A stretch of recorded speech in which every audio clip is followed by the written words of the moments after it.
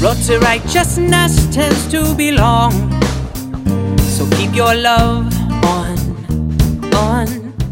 Welcome to the Get Your Love On podcast. This show is dedicated to the family of faith around the globe. In each episode, we punt phony religion and we learn how to simply walk with God every day. It's straightforward and it's straight from the Word. We have free resources for you at getyourloveon.org that includes free Bible studies and videos to answer your questions and build your faith. And of course, we'd love to hear from you. You can always reach out and contact us at getyourloveon.org. We have an amazing episode for you, so let's go. Keep your love on, child. Let it shine bright.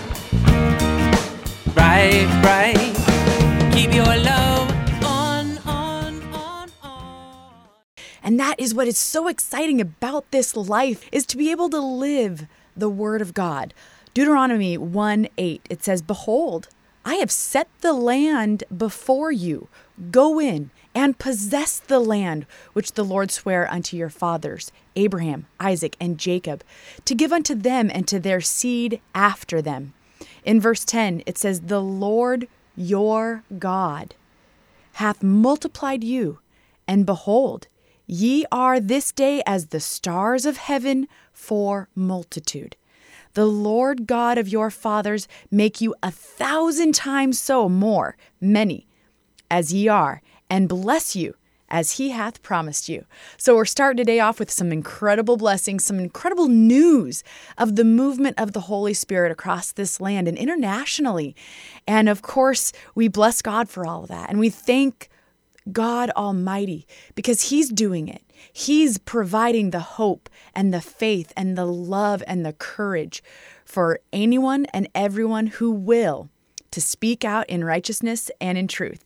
Now, if you're watching mainstream news, you think you're hearing about this? Probably not.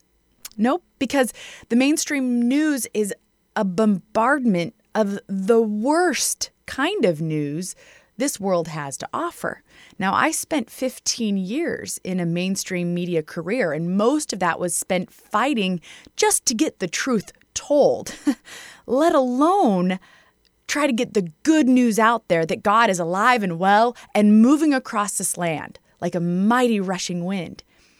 And all through those years, whenever there was a story that came across the newsfeed that was just afflicting my heart, making me so sad, and you know, there's a real spirit of fear that's going out there across the land, I'd always remember this scripture of what Apostle Paul had to say about it. It's Philippians 4, and I wanted to share this because there's so much bad news that we are exposed to. There's so much junk and BS. And reality is, this entire world, the things of this world, it's all BS. It's all junk.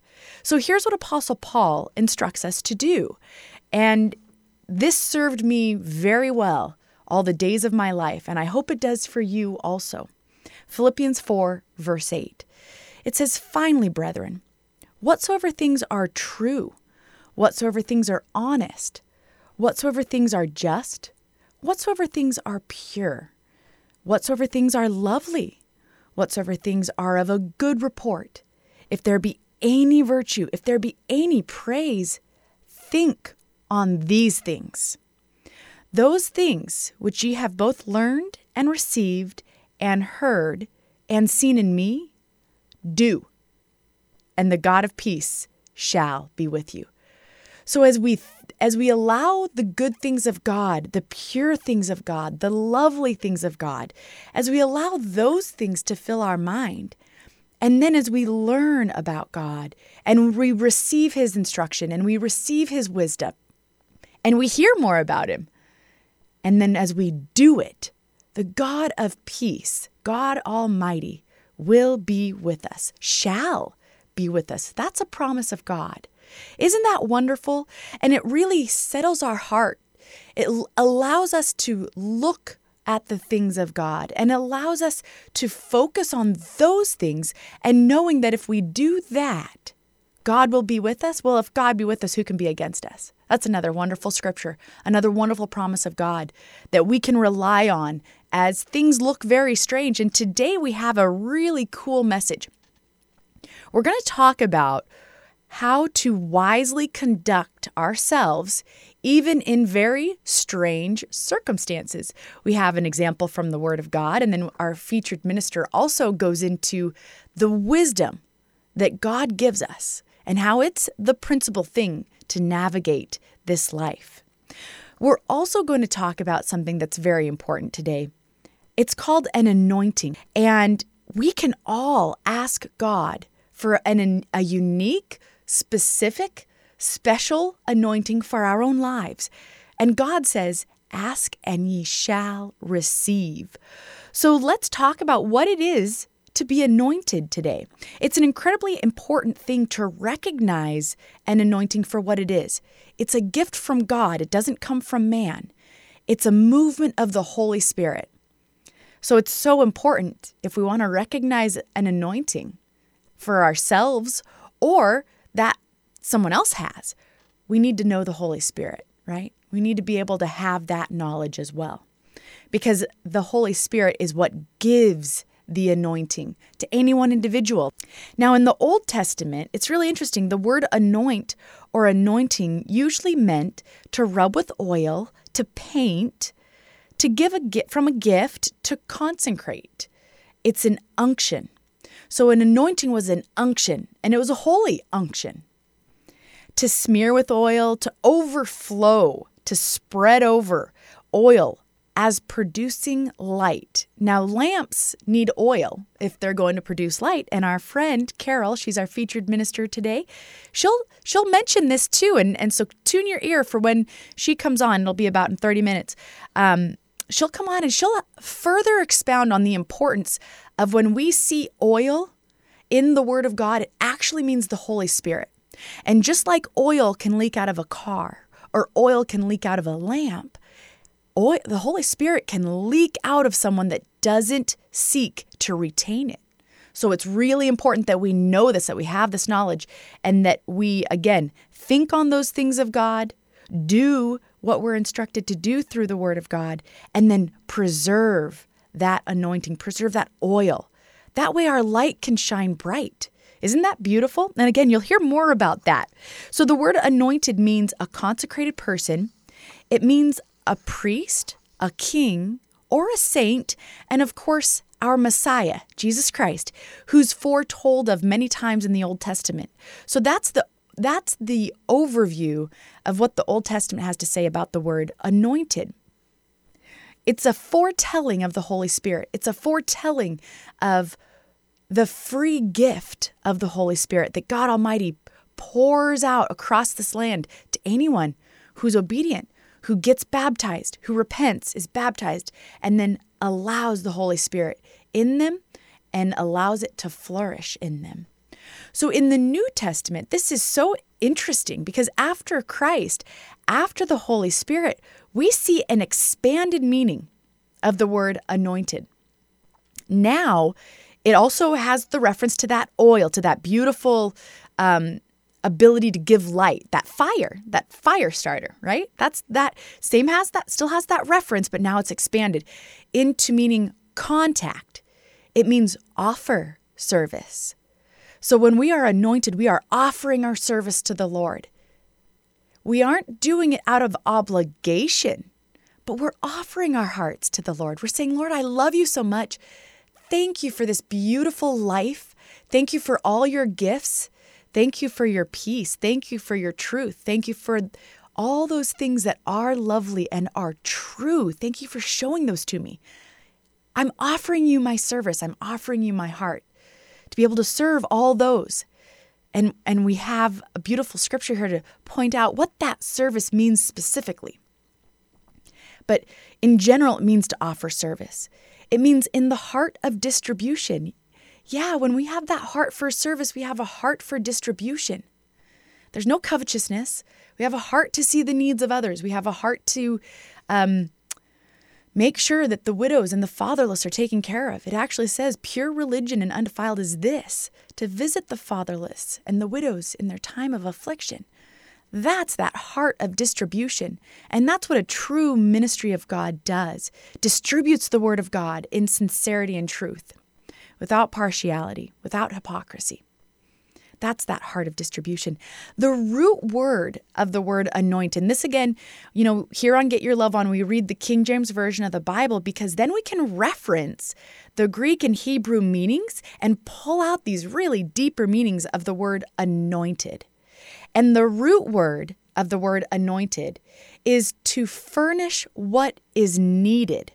Isn't that wonderful?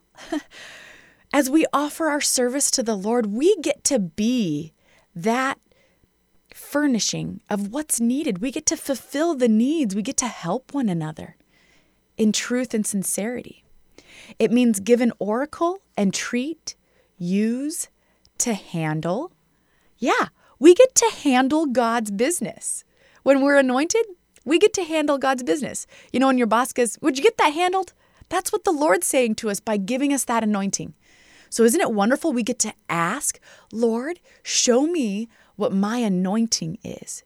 Show me how I get to handle your business and what part of your business is mine to handle. That word anointed, the root of it is also ought to. Yeah, we ought to do these things. We ought to give service to one another. We ought to be compassionate, and we ought to love our neighbor as ourselves, right? That's the commandment of God. The first and great commandment is love the Lord thy God with all thy heart, all thy mind, and all thy strength, and thy neighbor as thyself. And we ought to. I think so too. Yeah, that's beautiful. Lord, thanks for bringing that out in the word. And then if we dig a little deeper into the meaning of this word anointed, and I brought this up because the word anointed kind of has this pious mystique about it. And we're blowing the lid off that right now. That's not true. It isn't pious at all. It's very real. It's a gift from the Holy Spirit. Each one of us, no matter your age, no matter your background, no matter what country you're living in, no matter the state of your life, each one of us get to say, Lord, anoint me for your work. Show me what my anointing is, Lord. Show me how I get to handle your business, because I know I ought to. But when we are anointed, so again, the root, we dig a little deeper into this word anointed, and the root of it is the hand. So when we're anointed by the Holy Spirit, we are the hands of God in this land. Those healing hands, those helping hands, that beautiful, wonderful hug that God Almighty, that comfort that God can give us. That's what it means to be anointed. It's not some pious thing that you have to go to some Bible school for, that's out there somewhere, that's always beyond our reach. No, to be anointed of God is to have the Holy Spirit. And then we are the hands of God in this land. What an incredible thing. So yes, cause for great rejoicing. Turn off all the bad news. Turn your ear to God's good news, because it's happening and it's flowing with great abundance. Isn't this so wonderful? Lord, thank you again for all of your marvelous, wondrous works. So let's talk about this anointing a little bit more here. In Luke 4, verse 18, this is Christ speaking. And again, the Holy Spirit is the Spirit of God. So when we're baptized and filled with the Holy Spirit, and in Acts 2:38, it says, repent and be baptized in the name of Jesus Christ of Nazareth for the remission of sins, and ye shall receive the gift of the Holy Spirit. That's Acts 2:38. We've taught on that in great depth. So if you'd like to know more, I will reference that particular show in our show archives today, so you can have that. But that's the ushering of the Holy Spirit. That's the gift of the Holy Spirit. So that Holy Spirit is the Spirit of Jesus Christ of Nazareth. So whenever we read about Christ, when we are Spirit-filled Christians, we have that same ability, that same authority, and that same purpose in life. So let's read what Christ is saying here. It says, the Spirit of the Lord is upon me, because he hath anointed me to preach the gospel to the poor. He hath sent me to heal the brokenhearted, to preach deliverance to the captives and recovering of the sight to the blind, to set at liberty them that are bruised, to preach the acceptable year of the Lord. Well, let's all get this same anointing. Let's ask God for it, to preach the gospel to the poor, those that need to know the truth of God, to heal the brokenhearted. Yes, Lord, let's do that. Let's have that great compassion. To preach deliverance to the captives. There's a lot of people that are very bound by lies. They are bound by false narratives. So let's preach deliverance to those captives. Let's ask God for the same anointing. Ask God to anoint your hands so that we can recover the sight to the blind and set at liberty them that are bruised. Because yes, this is the acceptable year of the Lord. So let's get preaching, my friends. Isn't that wonderful? We get to ask for that same anointing. How about this? In Acts 10, verse 38, it says, how God anointed Jesus of Nazareth with the Holy Ghost and with power. Ooh, how cool is that? So we get the Holy Ghost. We get to know the promises of God.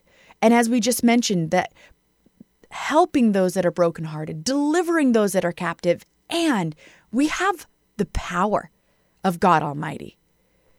And here's what Christ did with that. Here's a really key distinction. So God anointed Jesus of Nazareth with the Holy Ghost and with power, who went about doing good. Yeah, let that be our example too. Let's go about doing good and healing all that were oppressed of the devil, for God was with him. How do you know someone's oppressed by the devil? Well, number one, there's fear in their life, because the scriptures say perfect love casts out fear, for fear hath torment.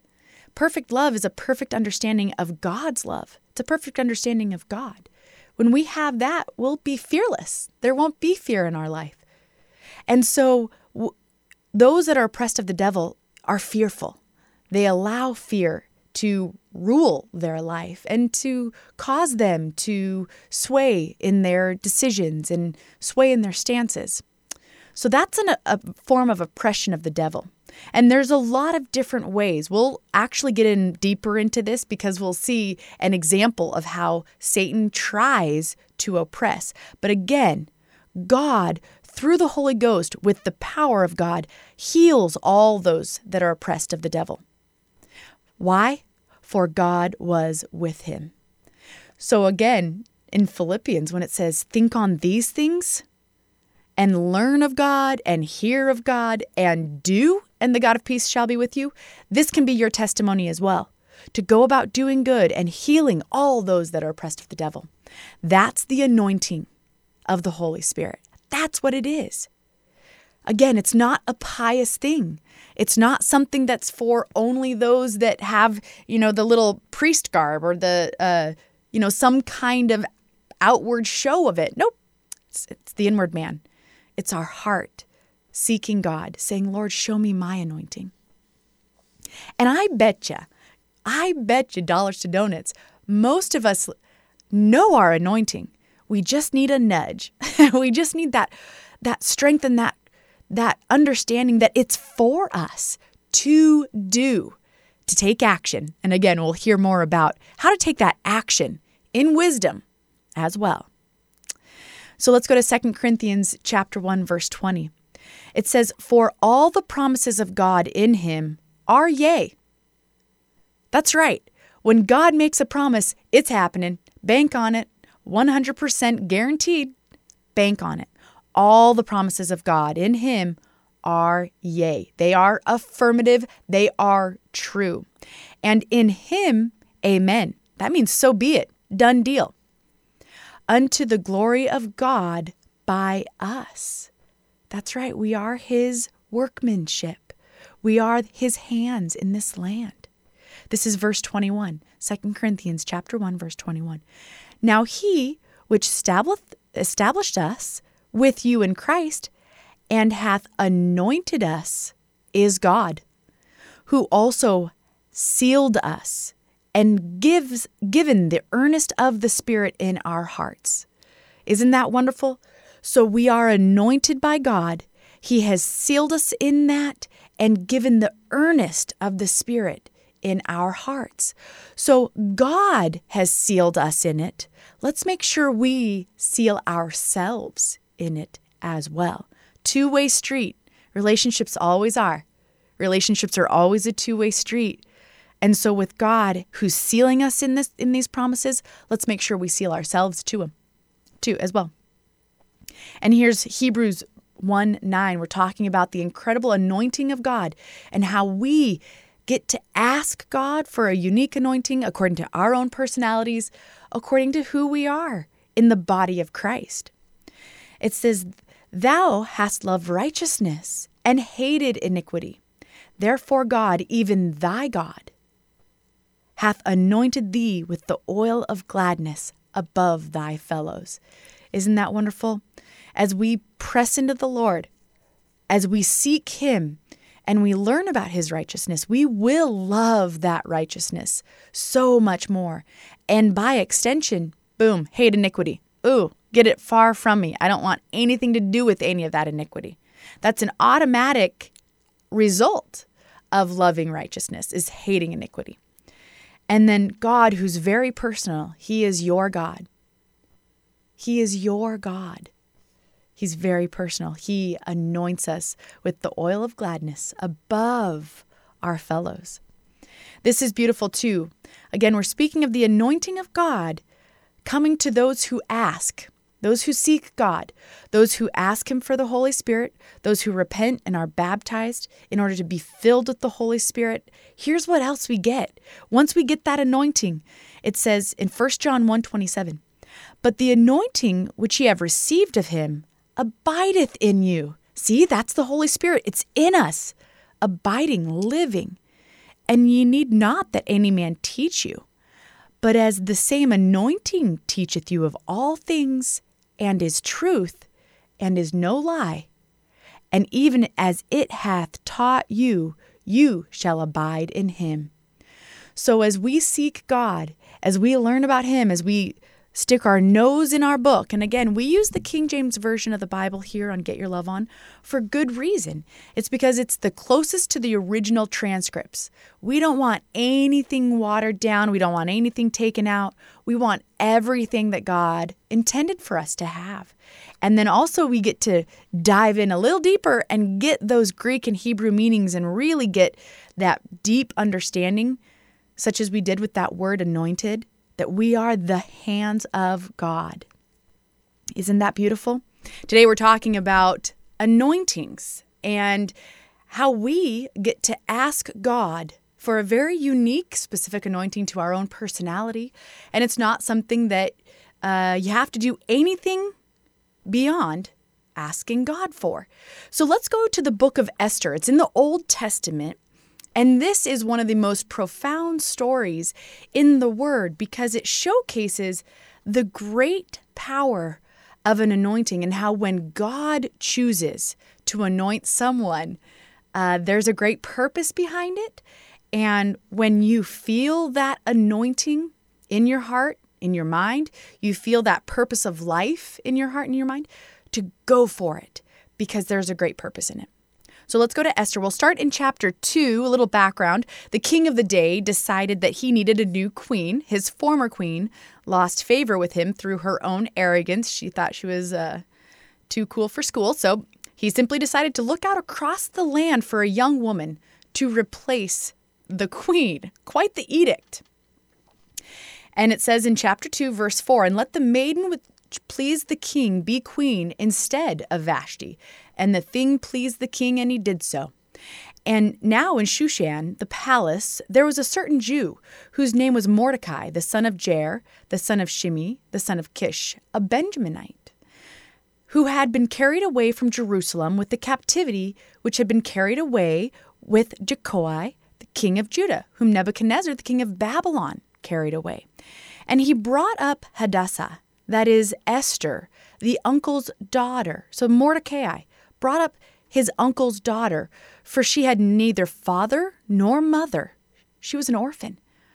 And the maid was fair and beautiful, whom Mordecai, when her father and mother were dead, took for his own daughter. So again, she was an orphan. Mordecai raised her up as his very own daughter. So it came to pass when the king's commandment and decree was heard, and when many maidens were gathered together unto Shushan the palace, to the custody of Haggai, that Esther was brought unto the king's house, to the custody of Haggai, keeper of the women. And the maiden pleased him, and she obtained kindness with him, and he speedily gave her things for purification, which such as belonged to her, and 7 maidens, which were meet to be given to her out of the king's house. And he preferred her and her maids unto the best place of the house of the women. So Esther showed up on the scene. She's an orphan and obviously a refugee, because Mordecai was a refugee. He was taken out of Jerusalem. Had no sort of foundational understanding of how to be in a king's house. And yet she found grace and kindness with the man who was in charge of overseeing the women that the king was going to choose to be the new queen. Isn't that wonderful? That's an anointing from God. That when God gives us that anointing, He will make even our adversaries. He'll give us the wisdom that our adversaries can't say anything against. And again, we've got that coming up from our dear friend Carol too. She'll minister more on that wisdom of God. But Esther clearly had it here because she found favor and kindness. Now here's verse 10. Esther had not shown her people nor her kindred, for Mordecai had charged her that she should not show it. She wasn't running around saying, "Hey, I'm a Jew, everybody." In fact, she was being very discreet, very wise in that, following the directions of her of her adopted father. And Mordecai walked every day before the court of the women's house to know how Esther did and what should become of her. So here's 12 months later. So he was checking in on her, and 12 months later, each woman was offered whatever she wanted before to go to the king. Now on the turn of Esther, the daughter of Abihail, the uncle of Mordecai, who had taken her for his daughter, was come in unto the king. She required nothing but what Haggai, the king's chamberlain, the keeper of the women, appointed. So all these other women, they were allowed to put on the jewels and the royal apparel and all the fancy garb. Esther didn't require any of that. She just said, "Go ahead, whatever you got for me." Because she was humble and she was meek and she was intended to allow God to do the work. It wasn't her running out and trying to accomplish anything. She was in this situation and she just figured, okay, here I am. The Lord's going to do the work through me. She had that faith.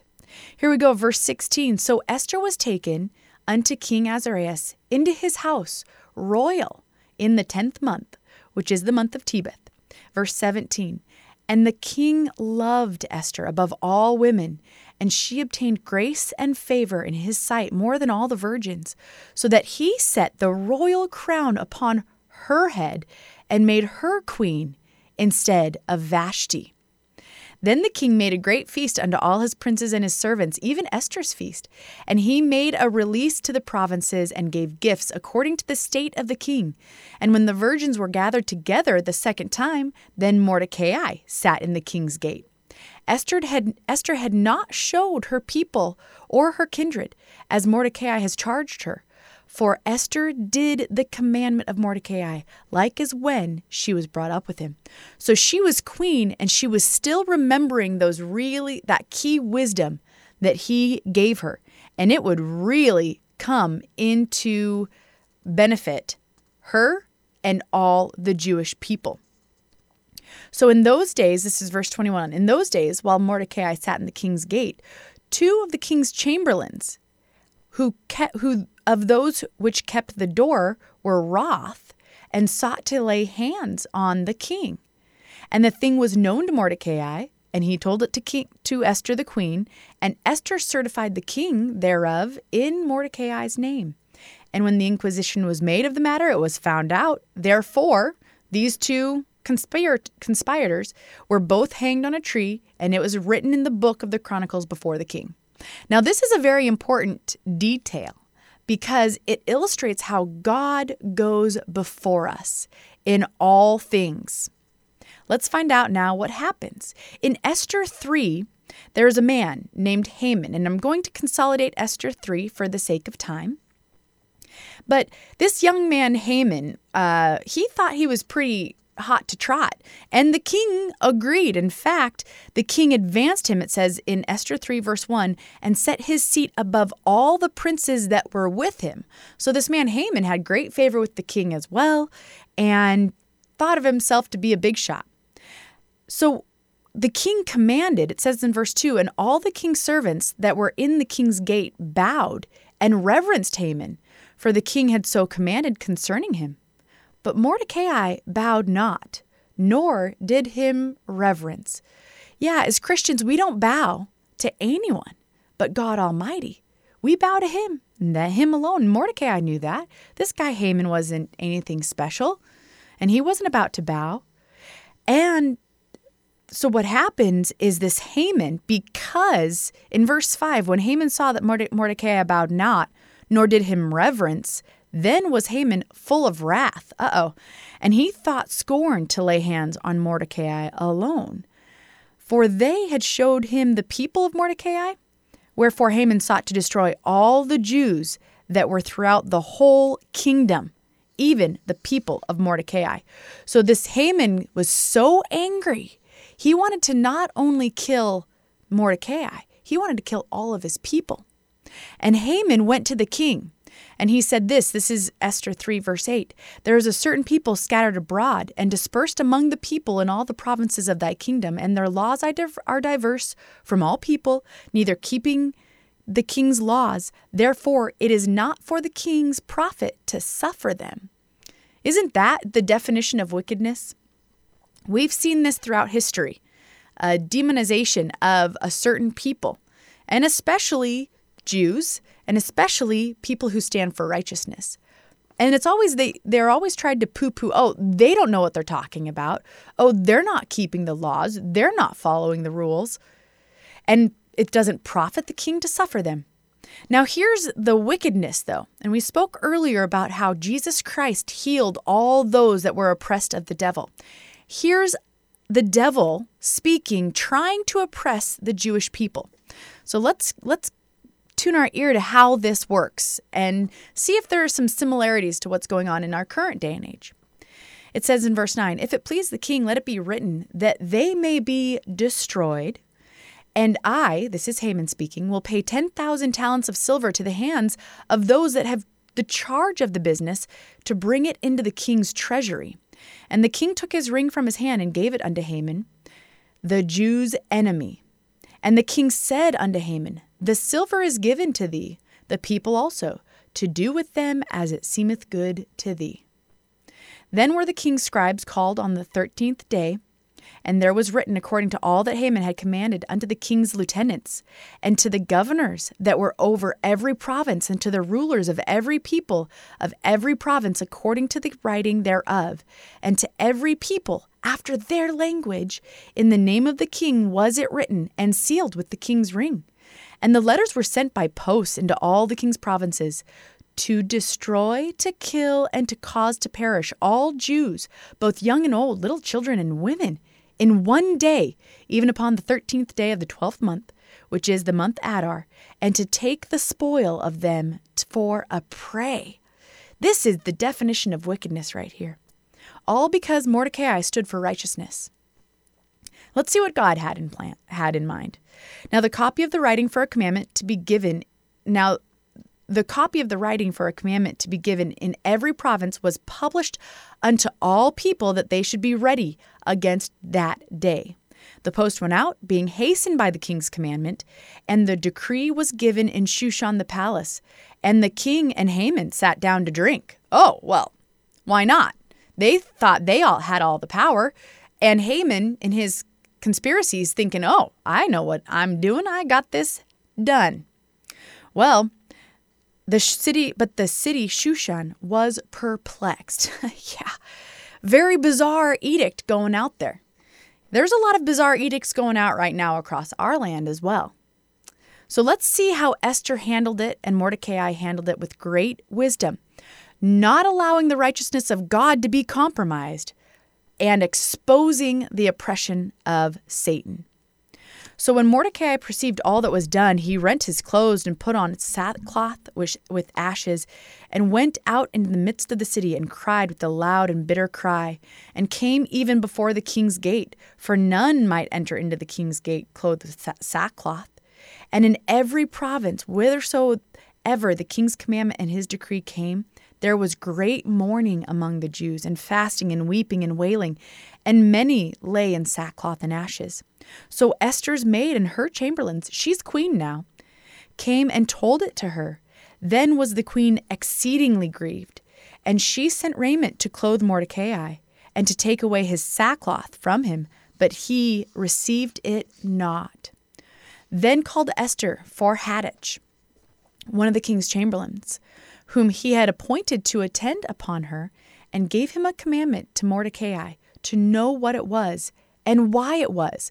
She was understanding that all of her people were upset. She didn't quite have the full story, so she's asking for that. So Hattach went forth to Mordecai unto the street of the city, which was before the king's gate. And Mordecai told him of all that had happened unto him, and the sum of the money that Haman had promised to pay to the king's treasuries for the Jews to destroy them.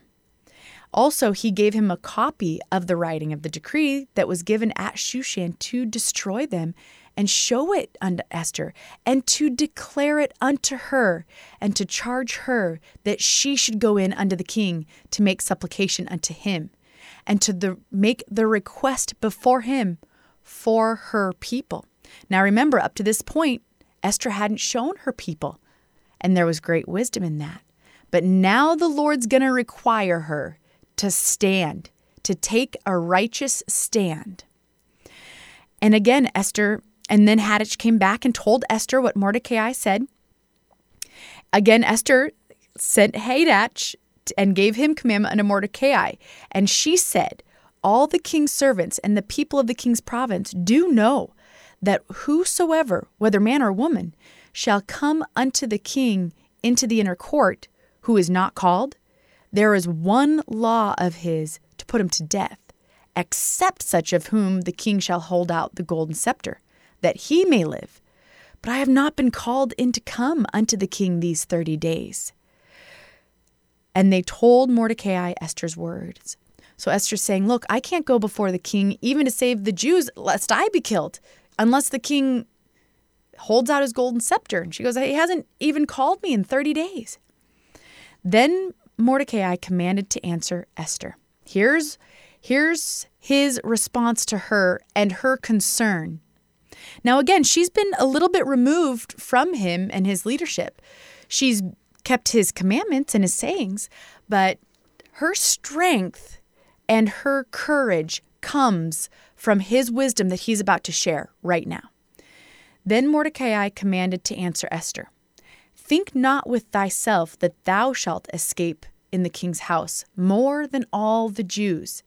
For if thou altogether holdest thy peace at this time, then shall their enlargement and deliverance arise to the Jews from another place. But thou and thy father's house shall be destroyed. And who knoweth whether thou art come to the kingdom for such a time as this? Mordecai gave Esther the perfect answer. Now's the time to show your people. Now's the time to stand for righteousness in the midst of this very wicked plan. Now is the time. Because Mordecai also understood that God is the great deliverer. He does heal those that are oppressed of Satan. So he knew, Esther, either you're going to be part of this deliverance or not. It's your call. And that's what it is to be anointed of God. We get to choose. Do we want to be part of God's work or not? Let's choose to be part of it. And Esther did. And she said, go gather together all the Jews that are present in Shushan and fast for me. And neither eat nor drink 3 days or not days, night or day. I also and my maidens will fast likewise. And so will I go in unto the king, which is not according to the law. And if I perish, I perish. And Mordecai went his way and did all that Esther commanded him. Now, Esther used great wisdom to get Haman in front of the king, and she used great wisdom to be able to tell the king that there's this great plot against her people. And she got a banquet together and she put it beautifully together. I'll encourage you to go read all of the book of Esther, but we're going to fast forward a little bit and go to Esther chapter 7, verse 5. Now they're at this banquet now, and Azarias the king answered unto Esther the queen and said, "Who is he? And where is he that durst presume to in his heart to do so?" Speaking of this plot to kill her people, the Jews. And Esther said, "The adversary and enemy is this wicked Haman." And they're in a nice little lunch gathering that Esther the queen set up. And so Haman ended up, and here I'll read this. Then Haman was afraid before the king and the queen, rightfully so. And the king, arising from the banquet of wine in his wrath, went into the palace garden. And Haman stood up to make request for his life to Esther the queen, for he saw that there was evil determined against him by the king. Then the king returned out of the palace garden into the place of the banquet wine, and Haman was fallen upon the bed whereon Esther was. Then the king, Haman can't do anything right. Then said the king, "Will he force the queen also before me in the house?" As the word went out of the king's mouth, they covered Haman's face. And so they hanged Haman on the gallows that he had prepared for Mordecai. So he was going to kill Mordecai, because he wouldn't bow to him. And Haman ended up getting hanged on those gallows. Now, part of the reason that Mordecai, he was actually honored by the king because he saved the king's life. So again, I'll encourage you to read all of the book of Esther and just how the Lord interwove so much wisdom into her actions and Mordecai's actions so that they stood righteously and saved all of the Jewish people. Now, after Haman was gone, they eliminated that decree and peace came across the entire land. So that's the great anointing that came upon an orphan and a refugee. And now we're going to talk about how we can ask God for that true anointing, and we can ask God for more too. So I have an incredible minister here, our dear friend Carol. She's my spiritual grandmother, an incredible champion of the Lord. Now, when her husband passed, she was a widow, and with great trembling in her soul, received the anointing of her husband to be a true apostle in this land. So she's our dear friend, again, my spiritual grandmother. She's teaching some young people the value and importance of seeking, craving, and most importantly, asking God for wisdom in all things. So that's something we can all do as well. So here's a beautiful message. It's called Wisdom, the Principal Thing. I want to ask especially you young ones a question, but it can be for everybody. What do you want to ask God for right now? What's the most important thing you could think of right now to ask God for you personally? What would that be? Just think about it and hold it in your heart and mind. And maybe by the time we're done with the message, it'll expand or even change a little bit. So let's go to, if you have your Bibles, you can go with me to 1 Kings 3. And I'm titling this message, Wisdom, the Principal Thing. So in 1 Kings 3, we're going to learn the story of how Solomon was addressed by the Lord, and the Lord appeared to him. In 1 Kings 3, starting in verse 5, in Gibeon, the Lord appeared to Solomon in a dream by night. And God said, "Ask what I shall give thee." Can you imagine the Lord just imagine the Lord right in your spirit right now asking you that same question. Ask, what do you want me to give you? What do you want right now? What's the most important thing to you to carry out the rest of your life? And Solomon said, "Thou hast showed unto thy servant David my father great mercy, according as he walked before you in truth and in righteousness and in uprightness of heart with thee. So he was reviewing, well, this is what my Father did.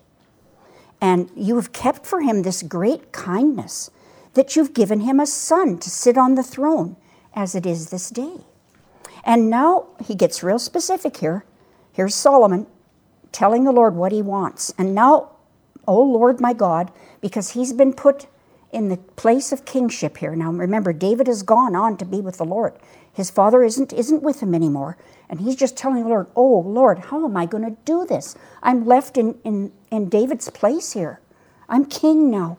What am I supposed to do? So here's his soul rehearsing. And now, O Lord my God, thou hast made thy servant king, or me. Thou hast made thy servant king instead of David my father. And I am but a little child. I know not how to go out or come in. Now maybe that's you in different stages of your young life or your old one. From time to time, we do have to examine ourselves and take a look at it all, don't we?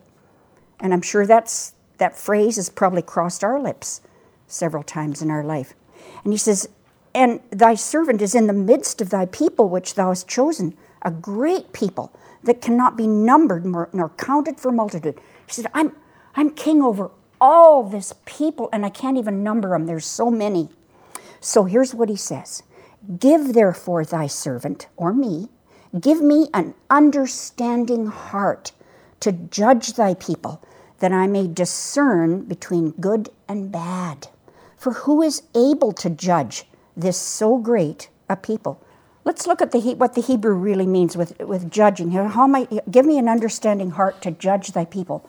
Well, in the Hebrew, it means to vindicate or punish. So you either, if there's a criminal out there, he has to know how to deal with that criminal. If a victim occurs and he needs to vindicate that victim, he needs to know how to do that. By extension, to govern. So if you're in a place of judgeship, you have to govern. To litigate, in other words, in a court of law.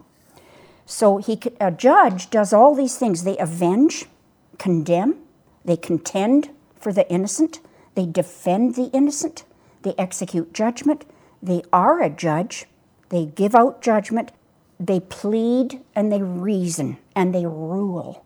So that's what he was going to have all this. And he says, that I may discern between good and bad. Now, discern means to scrutinize properly. It doesn't just mean stare somebody down. It means through the Spirit you will know. You scrutinize through the Spirit, not through the natural mind.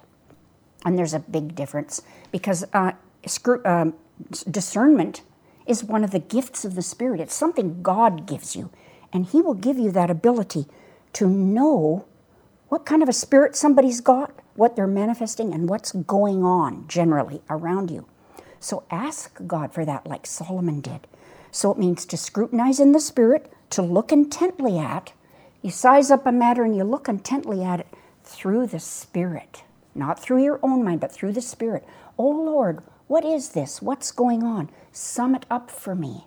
And wait for his voice. To acknowledge, be acquainted with, care for, respect, revere.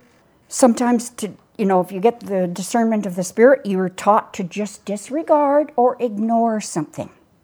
Because why? Because it's wisdom. You can act strange towards something if you need to. And that's another aspect of wisdom. You can reject a wrong spirit if you need to. That's also God's wisdom. Or, on the other hand, if it's wise, you can just resign yourself to a matter and go, well, you know what? I'll go along with this as long as there's no harm to me right now. I can go along with this and I can fit in for now. And that might be your wise choice. It's quite an expanded meaning. So let's go back. So he says, I want to discern between good and bad. For who is able to judge this so great a people? And after he got done praying, here's what the Lord thought about it. And the speech, what he said, pleased the Lord, that Solomon had asked this thing. So God said unto him, here's what the Lord said back, because you've asked this thing, and hast not asked for thyself long life, neither hast asked riches for thyself, nor hast asked the life of thine enemies, but hast asked for thyself understanding to discern judgment, Behold, he says, watch this. He says, I have done according to thy words. Lo, I have given thee a wise and an understanding heart, so that there was none like thee before thee, neither after thee shall any arise like unto thee. Did you know, you young ones, you can be just like this in your generation as you're growing up? You can have this great capacity for wisdom like Solomon just obtained, and even more, because Jesus made a statement in the New Testament. When he was present among the people one day, he said, the Queen of Sheba came all the way from Africa to hear my wisdom, to hear the wisdom of Solomon. And behold, he says, look at me right now. He says, a greater than Solomon is here. Who do you think he was talking? He was talking about himself. And if he says, I'm greater than Solomon, and I'm here. And if Jesus is greater than Solomon, and he was there then, and he's here now, and he's inside of you, how much greater will be your wisdom? All you have to do is just cultivate it. Just dwell on it before the Lord and cultivate that. So the Lord goes on to reward Solomon even further, and he says, I have also given you that which you haven't asked, both riches and honor. The word honor means this. It's really weighty. It means honor, glory, great quantity. He gave him honor and riches and in his wisdom. He gave him a multitude. He gave him all those people. He gave him wealth. This is the meaning of honor. Reputation or majesty and splendor. Solomon had it all. There's more to this meaning too in the Hebrew. It means great. There's a weightiness to your words. The Lord says, when you're filled with the Spirit, I'll give you weight. Your words will have great weight. So that's part of having the honor of God. And he says, so there shall not be any among the kings like unto thee all thy days. And he says, if thou wilt walk in my ways to keep my statutes and my commandments, as thy father David did walk, then I will lengthen thy days. And Solomon awoke. It was the end of the dream. He said, he awoke, and behold, it was a dream. And so he came to Jerusalem and stood before the ark of the covenant of the Lord. And in those days, they offered up burnt offerings and peace offerings. So he offered up burnt offerings and offered peace offerings and made a feast to all his servants. So there was a celebration at the end of this dream. So Solomon's given all this, right? Well, what are we going to do? You know, wisdom, it can come through our speech. It can be spoken wisdom, and it can also be acted out. In this case, right next to it, in 1 Kings 3, verse 16, Solomon acts out a particular wisdom that God had given him. This was action here. He put his wisdom into action. This is really an incredible story for you young ones. Watch what he did. It says in 1 Kings 3:16, there came there 2 women who were harlots unto the king and stood before him. They wanted to get an answer. So here's Solomon acting out his wisdom. And the one woman said, O my Lord, I and this woman dwell in one house, and I was delivered of a child with her in the house. And it came to pass the third day after that I was delivered, that this woman was delivered also. So one woman had her baby 3 days earlier. The other one had hers 3 days later. So they're both got these new babies. Okay, here we go. And we were together. And there was no stranger with us in the house, just we 2 in the house. And this woman's child died in the night because she overlaid it. Now, it's very common for a mother to take a child, lay down on the bed, nurse it, and have it in her bosom. Well, if you turn over too much in your sleep, and you could snuff the life out of that little tiny baby. It happens even in modern day. That's what she means by she overlaid it. Well, she snuffed it was an accident. Nobody did it on purpose. It's just something that happened in the middle of the sleeping night. And this woman's child died in the night because she overlaid it. And she arose at midnight and took my son from beside me while thine handmaid slept, and laid it in her bosom, and laid her dead child in my bosom. So this woman is telling the king, here's what happened. And when I arose in the morning to give my child suck, behold, it was dead. But when I had considered it in the morning, behold, it was not my son which I did bear. Now listen to how the other woman's attitude is. And the other woman said, no, but the living is my son, and the dead is your son. So here's strife. And this one said, no, but the dead is thy son, and the living is my son. Thus they spake before the king. Now here, talk about acting out his wisdom. Then said the king, well, one of you says, this is my son that lives, and thy son is the dead. And the other says, no, but your son is dead, and my son is the living. And the king said to his servants, bring me a sword. And they brought a sword before the king. And the king said, divide the living child in two, give half to the one and half to the other. It created a reaction. Listen to this. Then spake the woman, whose the living child was, unto the king, for her bowels yearned upon her son. And she said, oh, my lord, give her the living child, and in no wise slay it. But the other said, no, let it be neither mine nor thine, but divide it. Listen to the king's answer. Then the king answered and said, give her, the one that loved, give her the living child, and in no wise slay it. She is the mother thereof. The one that loved her child and was willing to give him up just so he could stay alive. It's pretty great, isn't it? And all Israel heard of the judgment which the king had judged. And they feared the king, for they saw that the wisdom of God was in him to do judgment. See how Solomon brought out that bad spirit? Now let's just take a sword, we'll cut her down, and you can each have half. The true mother was willing to give her son to that evil woman just so that son could stay alive. And Solomon knew how to bring that factor right out in the open. He didn't have to do anything. He didn't have to argue with them, nothing. He just used that fantastic wisdom that God gave him on the spot. He didn't have to go consult with lawyers. It was right there. The words were in his mouth. Isn't it great? I want you young kids to covet that kind of wisdom, because it's already residing in you. Just get before the Lord and say, lead me, guide me, and direct me today, because I want to do what's wise from now on. So it comments more about Solomon in 1 Kings 4. We'll go over a little bit of that. 1 Kings 4, and starting in verse 29.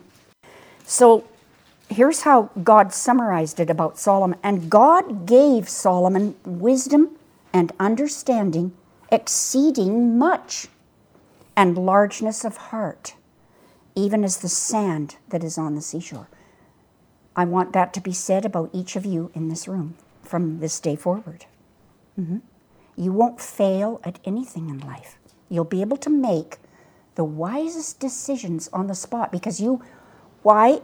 Especially if you pray before you get up out of your bed in the morning and say, Lord, lead me, guide me, and direct me, and give me that wisdom. The wisdom that you had on earth that was greater than Solomon's. And said, and Solomon's wisdom excelled the wisdom of all the children of the east country and all the wisdom of Egypt, for he was wiser than all men. How'd you like to be that? Well, you can. You can be wiser than all men. You will be able to handle a situation with wisdom. You will be able to handle a situation with great wisdom, no matter what is in front of you. Yeah. And his fame was in all nations round about. Want the Lord to make you famous? Well, you will be. But start in your own circle. Start where you actually live. And it'll go out from there. So Solomon, he could express his wisdom. It said he spake 3,000 proverbs. Now, when you go to the book of Proverbs, those are mostly Solomon's writings. Did you know that? Yeah, it's mostly his writings, where he said a poor and a wise child is better than an old and foolish king who will no more be admonished. Things like that he brought up. He spake of trees, and from the cedar tree that is in Lebanon, even to the hyssop that springeth out of the wall. He spake of beasts and fowl and creeping things and of fishes. He was a biologist, the leading biologist of his time. And guess who gave him all that? It was God on the spot. He just knew it, like Adam knew it in the garden and named stuff. Yeah, God really did a number. He can do that instantaneously in your voice, in your actions, whatever you do. So it says, there came all people to hear the wisdom of Solomon from all the kings of the earth, which had heard of his wisdom. And the Lord gave Solomon wisdom as he had promised him, and there was peace between Hiram and Solomon, and they two made a league together. This wisdom was so great, he was even able to make peace with the nations that were round about him. Where before, some of them were probably most likely his enemies and were his enemies. Now, peace came into the whole country. There was peace in Solomon's day. The Lord gave it. Now, we studied a little bit about discernment, so I'm just going to go on down to Proverbs 4. Let's look at the meaning of wisdom, because it's really broad. So we're talking about that right now. What does it really mean? It means to be wise in your mind. In mind, word, or act. Like we saw Solomon acted out. Bring me a sword. He knew what to do right on the spot. That was acting it out. So he was wise in mind, word, and action. It means exceeding, to be able to teach wisdom or make yourself wise, to deal wisely, make wiser. Wise, intelligent, skillful, or artful. There's different kinds of wisdom that God gives. Cunning man, subtle, wise-hearted, wisdom in a good sense, skillful. In the Greek, it means thoughtful. So before you get up to, go for the day, be thoughtful toward the Lord. What's that going to do? It's going to invite that wisdom into your life. Learn to not be self-willed and running ahead of the Lord, just with your own, in your own energy or your own strength. But take a moment, sit back, and let's get thoughtful first. Lord, how would you do this? How would you want me to make the decision on this? So if you're thoughtful, you become discreet or sagacious. It means implying a cautious character. Wisdom just doesn't dart out and run ahead on something. It stands back, sizes up the whole situation, and it has a note of cautiousness about it. In other words, just to take time to size something up, you have to exercise a little caution. You don't just run out and kind of like do things and let things happen. Okay, so it denotes practical skill or acumen. It indicates intelligence and mental acquirement. All of that, of course, can be gotten right from His Word. In a bad sense, it can be conceited. Well, people who think they're just the greatest, they think they're wise. They're wise in their own eyes, but that's not the kind of wisdom the Lord gives. He gives you the true wisdom that's from Him. And it means to deal prudently, too, to be just very judicious. Wise.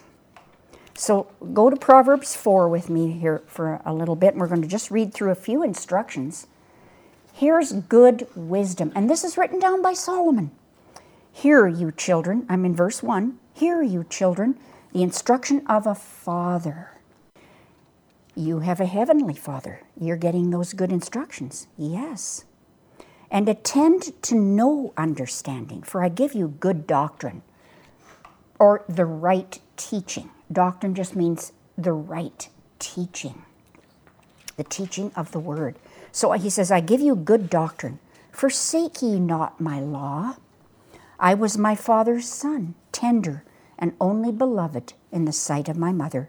He taught me also, and said unto me, let thine heart retain my words.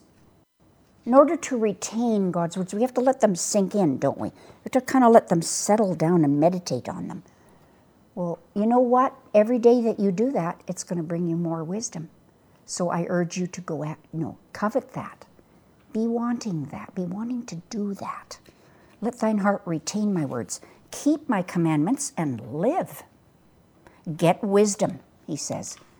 Get understanding. Forget it not, neither decline from the words of my mouth. Forget her not. Who's her? Well, it's wisdom personified. He's speaking of wisdom as if she was a lady. In other words, a forecast of the church of Jesus Christ. Her, the bride of Christ, is a her, a she. So forsake her not. Wisdom. Forsake not wisdom, and she shall preserve thee. So if you seek for her, guess what? Guess what you get? She's going to preserve you. You won't have a falling out, a being dumped or being embarrassed, or, you will be able to stand and in a dignified manner upon your standing with your head held high. That's what the Lord wants for each of you. Hold your head up high. Don't look down here. He's not down here in the sand. He's up here. When Jesus blessed the meal, he looked up and brake the bread and blessed it, didn't he? Wisdom. Forsake her not, and she shall preserve thee. Love her, and she shall keep thee. Yeah, if we love his word, and we are looking at it every day for ourselves, guess what that word's going to do? It's going to keep you. It's going to keep me. Wisdom is the principal thing. All right? It just means it's the first thing of all. It's in first place. Wisdom is in first place. It's in first time, order, and rank.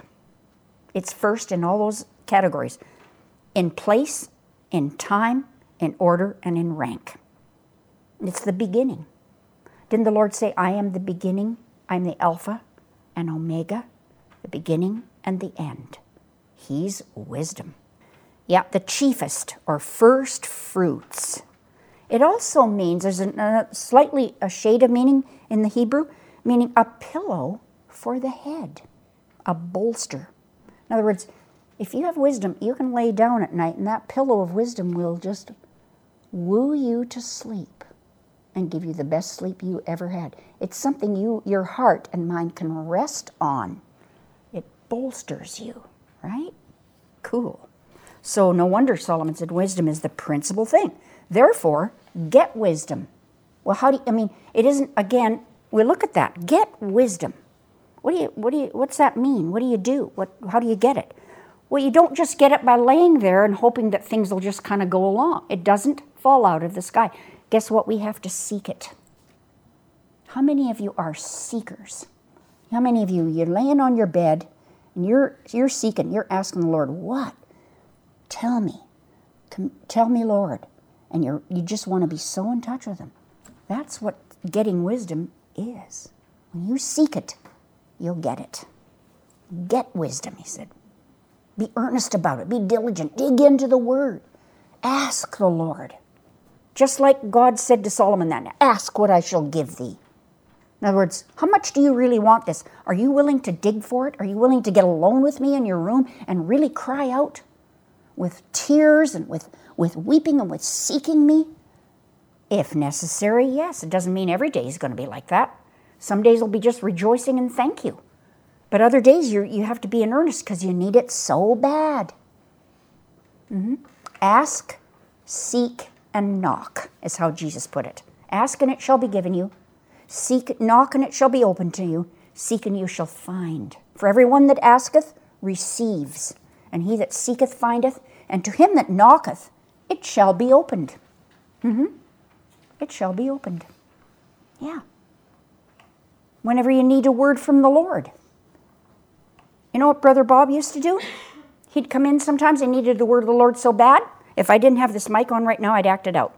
He'd get down right in the middle of the room. We were sitting there. He'd get on his knees, and he'd just start knocking. Bang, bang, bang, bang. And make loud noises. It was a hard floor. Bang, bang, bang, bang. Lord, I'm knocking. Got a word for me? How long do you think the room was silent? Up jumped the prophets. And he'd have that word of the Lord. And he goes, oh, thank you, Lord. My mind is clear now. I think more of us need to do that more often. It's a bit, like I said, if I didn't have this mic on, I'd be down there right now doing it. So I want your children to cultivate that too. You can be that way. Be very persistent. Yeah. You're not showing off for anyone else. It's your spirit earnest before the Lord. You can do it in your bedroom. You can do it alone. When you're out in the yard, in your car, or even if there's people present and you need a word from the Lord, you can get down there. That's what getting wisdom is. And with all thy getting, he said, get understanding. Isn't that great? You will get understanding. It means knowledge, perfect knowledge.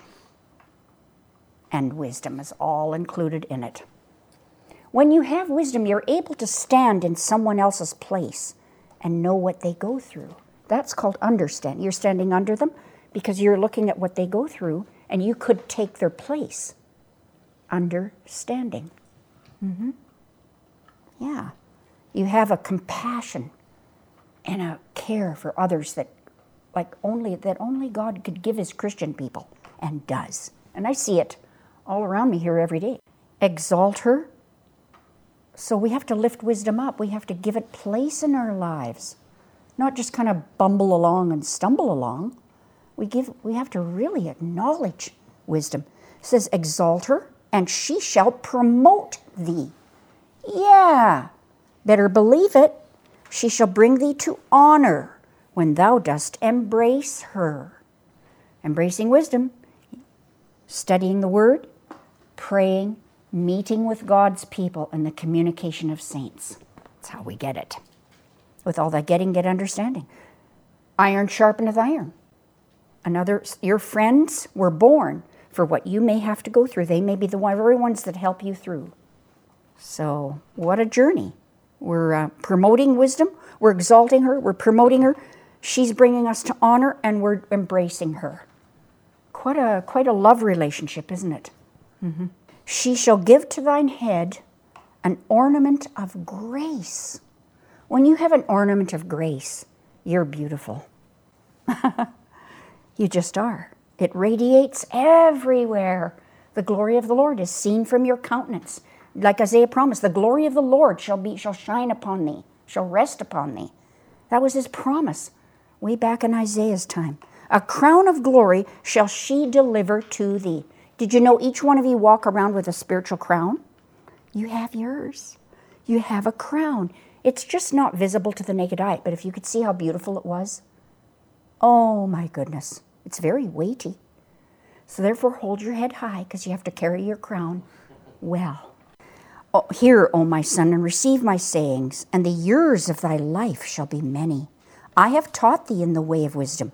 I have led thee in right paths. And here's his promise to us. When you go, thy steps shall not be straitened or put out of order. When thou runnest, thou shalt not stumble. But get wisdom first. Don't just run out there quick on your own. No self-will here. Only the Lord incorporating in. Then you're not going to stumble. You'll be walk on perfectly. He says, take fast hold of instruction. I pray you're doing that today, you young ones, because this is your life. This is what's going to get you through very, very strong and beautiful. Take fast hold of instruction. Let her not go. Don't even let it go for a minute. Keep your mind on what the Lord has for you and what's in this word.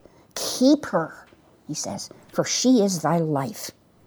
And this is good too. Enter not into the path of the wicked, and go not in the way of evil men. Good one. He says, avoid it, pass not by it, turn from it, and pass away. Whenever you can deflect a bad spirit, the Lord gives you wisdom to do it. There's times and places for everything. And I'm going to get on that subject a little bit more later. So the wicked are like this. They sleep not, except they have done mischief, and their sleep is taken away unless they cause some to fall. Well, they're not going to cause you guys to fall. None of them out there will. Why? Because you're getting well equipped. You know how David did when that javelin of Saul came toward him? He just went, threw it at him to kill him. David, with his wisdom, just stepped out of the way, and he avoided that javelin every single time. But that's what David did. He learned to listen to the voice of the Lord. The Lord said, move now, move right, move left, because that javelin was coming straight at him. He just stepped out every time he stepped out of the way. You can read about it in King David. I won't go into it right now. But that's what I said. You won't fall. You'll be able to step out of the way. Or just because of your wisdom, you'll be able to deflect anger or a bad spirit. Yeah. Did you know that the Lord will put even a soft, if you have an angry spirit around you, the Lord will put a soft answer in your mouth. And that turns away that person's wrath. A soft answer turneth away wrath. See, all of these things you will start to get skillful in because you will be, you face different things at different times. It says, the wicked eat the bread of wickedness and drink the wine of violence. But the path of the just, that means those of us who are justified by faith, the Christian, but the path of the just or the Christian is as the shining light that shineth more and more unto the perfect day. The way of the wicked is as darkness. They know not at what they stumble. See, there's no wisdom or instruction to help them. They just stumble through life. All right, my son, attend to my words, incline thine ear unto my sayings. Let them not depart from thine eyes, keep them in the midst of thine heart. Here's how we keep God's instruction. We just keep it in the midst of our heart. How do you keep something in the midst of your heart? Well, you think about it. You ponder it. Meditate. I will meditate in thy ways day and night, David said. It also helps when we get together among saints, because again, the word goes forth and it brings our mind into attention on these things. So he says, put away from thee a froward mouth. And the word froward doesn't mean forward, it means crooked. Out of the right path, turned aside. That's what froward means. So put away from thee a froward mouth. And perverse lips put far from thee. Learn to speak those good things that the Lord puts in your heart and mind as you cultivate him and as you dwell on him. It says, let thine eyes look right on, and let thine eyelids look straight before thee. Ponder the path of thy feet. This is good wisdom. Before you just jump out and do something, take a good step back, take a good look, and go, well, Lord, I think I'm just going to counsel you here first. What's the best way to do this? What's your wisdom? What's your word for me on this? And then, does it come? Gives sweet instructions. So if we ponder the path of our feet, it says, let all thy ways be established. Guess what? With this wisdom today that you're hearing, you're not going to be jerked around anymore. Because the Lord says your ways are going to be established. So don't let anybody jerk you around. Don't care what spirit it is. So it says, turn not to the right hand nor to the left. Remove thy foot from evil. Someone gets riled up against you, just get quiet. Speak a kind word to them if you can. Disappear into your room. Go into your word. Say, Lord, just give me your peace. Just restore my balance now. Keep my balance. And learn to have a soft answer that turns away wrath. Yeah, he goes on in Proverbs. I'll just quote a few verses here. Proverbs 16:16. This is something to consider. How much better is it to get wisdom than gold, and to get understanding rather to be chosen than silver? Some people, all they want to do is stack up money in their life. And boy, ask our accountant here where the hearts of men are in this time and age. Yeah. Proverbs 17:16. Wherefore is there a price in the hand of a fool to get wisdom, seeing he has no heart to it? A fool has no heart to try to get wisdom. And, different ones of you are going to be dealing with that. Some of you already are. Here's the meaning of the word foolish. This is funny. Dull or stupid, heedless, they don't take words from anybody or any instruction. Morally a blockhead, and apparently absurd. There's ways to deal with the foolish. When you have the wisdom of God, you will be able to counter that according to the Spirit. Now, we have a report here from the Queen of Sheba, and I'd just like to go over that. What she saw, this queen came all the way from Africa with a big long procession and camels, and she was bearing gifts for Solomon. She came a long ways. Why? Because she wanted to learn of his wisdom. She'd heard things about him way over in Africa. From the Middle East to Africa is a long, long way by foot. They didn't fly airplanes in those days. She went on a long pilgrimage, a journey, to go up and see what Solomon had tell her. So here's what happened. And when the queen, this is 1 Kings 10, verse 4. And when the queen of Sheba had seen all of Solomon's wisdom, and the house that he had built, and the meat at his table, and the sitting of his servants, and the attendance of his ministers. Isn't that something? It's just like the church. She saw all these things that had come about because of Solomon's rule and because of his wisdom. Everything was in lovely and in order and a sight to behold. She saw that his table, the food that was on it, a great spread, the sitting of his servants, the attendance of his ministers. People were waiting on Solomon hand and foot. And their apparel, just the way they were dressed, gorgeous robes and everything. His cupbearers. If he needed a drink of water, somebody handed it to him. Or a drink of wine, somebody handed it to him in a cup. And his ascent by which he went up unto the house of the Lord. There were all these steps he had to climb up into the temple. And there was no more spirit in her. It just took her breath out. And she said to the king, it was a true report that I heard in mine own land of thy acts and of thy wisdom. Howbeit, I believed not the words until I came, and mine eyes had seen it, and behold, the half was not told me. I didn't even understand the half of it. Thy wisdom and prosperity exceeds the fame which I heard. More than I even heard about, she said, way more. Happy are thy men. Happy are these thy servants. Who brought that? God's wisdom. The wisdom that he gave Solomon spread out to everybody. The wisdom that he gives the individual Christians in the body of Christ spreads out to everybody. Are we happy?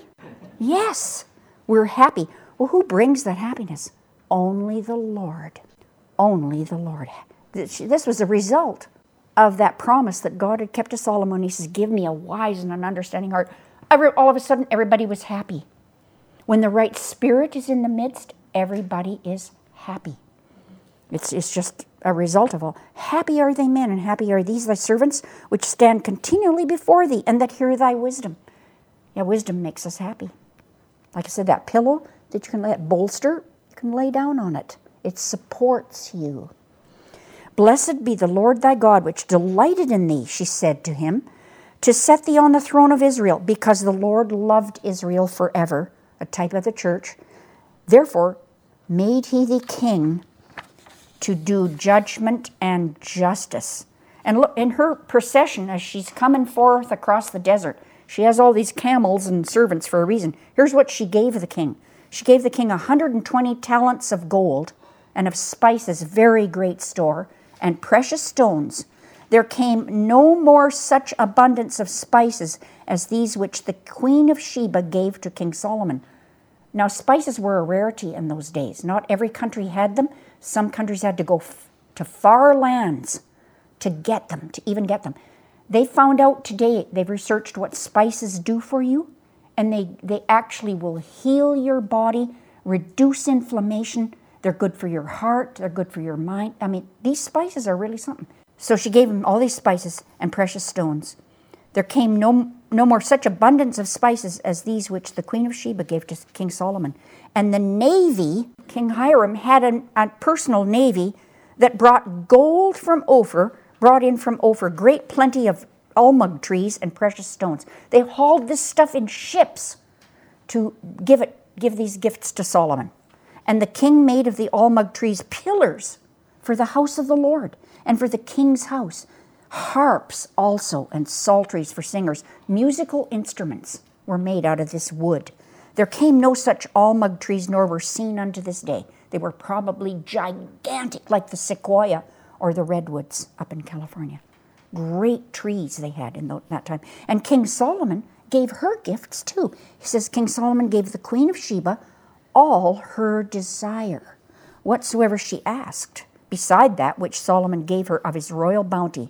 So she turned and went to her own country, she and her servants. And it tells all about the weight of the gold, and the king made a great throne of ivory, and the throne had 6 steps to get to the top of it.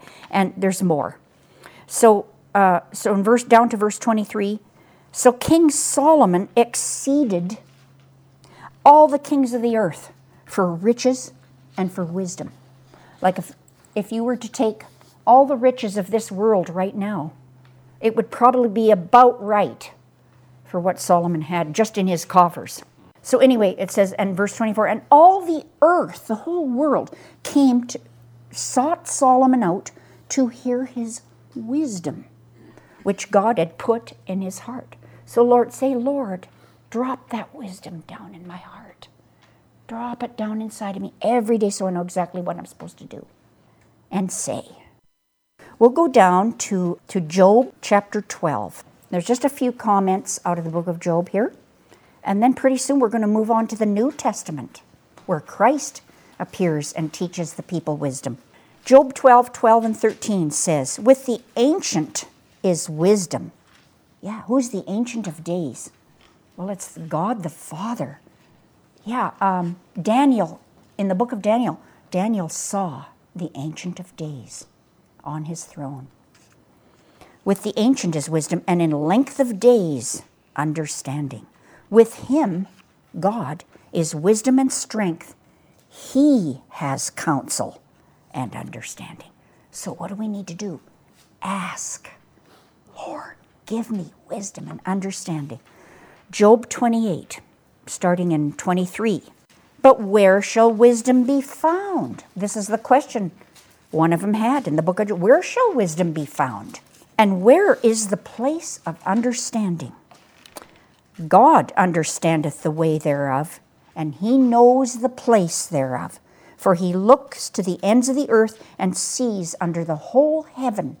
Can you just imagine the eyes of the Lord going to and fro through the whole earth to show himself strong on behalf of them whose heart is perfect toward him, or who is seeking his wisdom? Well, he'll do that for you, but we have to ask. So be sure and be asking plenty in the hours ahead here. He looks to the ends of the earth to see what you're going to ask him. He sees under the whole heaven to make the weight for the winds, and he weighs the waters by measure. He knows all the oceans and how much they weigh. All the oceans, rivers, streams, he knows exactly how much they weigh. Who else would know that? Nobody. But he could tell us right in our ear if we particularly wanted to know, that he could tell us in pounds or in, says, when he made a decree for the rain and a way for the lightning of the thunder, then did he see it and declare it. He prepared it, yes, and stretched it out. And here's the concluding verse. And unto man, he said, here's what he says to us, behold, or look carefully, the fear of the Lord, that is wisdom. And to depart from evil is understanding. Mm-hmm. So it is good that you kids, when you need to, you depart from evil, but God will give you a perfect way to do it and the right timing to do it. It is necessary to depart from evil, but there's a way to do it that's safe for you and good for you. And we'll get into that.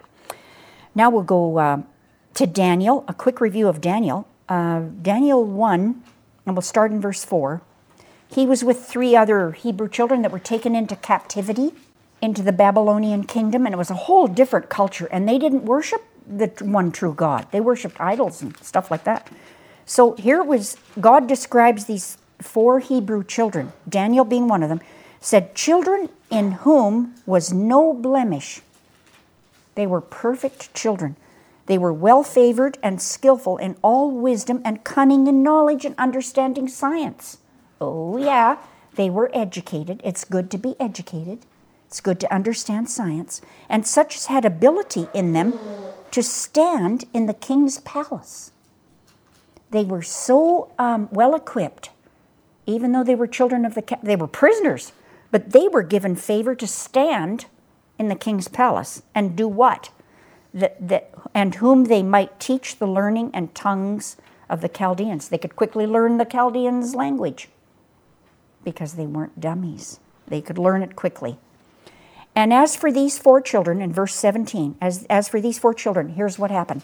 God gave them knowledge and skill in all learning and wisdom. And Daniel had understanding of all visions and dreams. Whoa! Now at the end of the days that the king had said he should bring them in, then the prince of the eunuchs brought them in before Nebuchadnezzar the king. And the king communed with them, these 4 children. He started talking with them. And among them all was found none like unto Daniel, Hananiah, Mishael, and Azariah. Therefore stood they before the king, and in all matters of wisdom and understanding that the king inquired of them, he found them 10 times better than all the magicians and astrologers that were in all his realm or all his kingdom. These guys stood out above all the king's men. Now we'll go into the New Testament. Matthew 12, verse 42. Jesus said this to a group of people one day. He said, the queen of the south, or Sheba, the one we just read about a little bit ago, the queen of the south shall rise up in the judgment with this generation and condemn it. For she came from the uttermost parts of the earth to hear the wisdom of Solomon. And behold, a greater than Solomon is here. He said, you've got to recognize me now, because I'm here with you to bring the Spirit of God into your midst. Some heard him, some didn't. But those disciples and followers that did are the forerunners of all of us today. It's a good thing some had open ears that day, isn't it? Matthew 13, 54.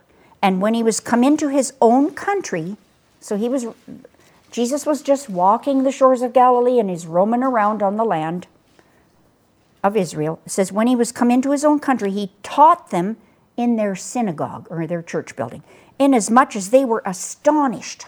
They'd never heard stuff like this, and said, whence has this man this wisdom? Where did this man bring this wisdom? Whence has this man this wisdom and these mighty works? Because remember, everywhere he went, he healed people. One day in the synagogue, there's a man was standing there with a withered hand, and he just said, stretch forth thine hand. And he went, and it was whole as the other. So wisdom was being acted out as well as being spoken, just like Solomon. You and I need to be doing the same things, even more so. I know you already are, but the Lord's going to say, increase more, because we have it in us. All right, now we're going to go to talk about foolish versus wise. Let's contrast them. In Matthew 25, the Lord talks a parable. He's teaching everybody a lesson, and this is what he says. Then shall the kingdom of heaven be likened unto 10 virgins, which took their lamps and went forth to meet the bridegroom. In those days, the bridegroom would have these virgins that accompanied them to the wedding, and he would stay in a certain place until they blew the trumpet or had an announcement about the bridegroom coming forth. But they had virgins that accompanied them, and they had lamps that walked along with him as he appeared, as he made himself known to the bride. Well, so here's these virgins that took their lamps, and they had to trim them, or they had to light them with these little flames, And they went on to meet the bridegroom, because he was coming. Now, here's what happened. 5 of these virgins were wise, and 5 of them were foolish. They that were foolish took their lamps and took no oil with them. These were oil lamps. But the wise took oil in their vessels with their lamps. Why? Because they didn't know exactly when the bridegroom was going to arrive. And he was apparently a little late. He wasn't coming exactly when they expected. So here's what happens. While the bridegroom tarried, or while he was still not there yet, they all slumbered and slept. So they took rest while they were waiting for him. And at midnight, there was a cry made, behold, the bridegroom cometh, go ye out to meet him. So this was the custom. Virgins had to go out and have lit candles to go meet the bridegroom. And the bridegroom, today we just call him the groom. And he was coming to get his bride, okay? That was the custom. All those virgins arose and trimmed their lamps, all the wise ones. The wise ones had oil in their lamps, so they could light the flame. Well, here's what happened. The foolish said to the wise, give us of your oil, for our lamps are gone out. They got lazy. They didn't bring oil with them, and their lamps went out, and they wanted to try to borrow from those that did have. But the wise answered, saying, not so, lest there be not enough for us and you, but go ye rather to them that sell the oil and buy some for yourselves. Oil. No lamp works well without it. Oil is a type of the Spirit of God. Okay? If I just let my vessel leak out, I can't borrow it from my son, can't borrow it from her or Rich, nobody. My oil is gone out and I can't even light my lamp. See, oil is a type of the Spirit, and without oil we can't be lit. We have to be a flame for the Lord, okay? If we have oil in our vessel or the Spirit, we'll be lit from within. What's the candle song tell us? Same thing. I don't remember the words. There is a candle in every soul. Some brightly burning, some dark and cold. Well, it's a type of those foolish virgins let their lamps, there was no oil in them, they couldn't light them, and they were dark and cold. They wouldn't do the bridegroom any good. They couldn't even meet the bridegroom properly. They were in a real crisis. They said, can we borrow some yours? Can we borrow some yours? They said, no, we've only got enough for us. Did you know each one of us have got enough for our own soul? We can pour it out to others, but we can never let it leak out. If we let it leak out, we're in a very dark place. Never let your oil leak. Never let it go. Always keep it burning. Keep it burning. Keep that oil in there. How do you get the oil? Prayer, reaching out to the Lord, reading the Word, and getting the fellowship. Today, sitting in this room, we're actually restoring our supply of oil. Yeah, you can feel your lamp being filled up with oil, can't you? It's just rising and rising. So here's what happened. So the wise answered, said, not so, lest there be not enough for us and you, but go rather to them that sell and buy for yourselves. You got to get your own, in other words. We each have to seek God on our own. We can't get it from someone else.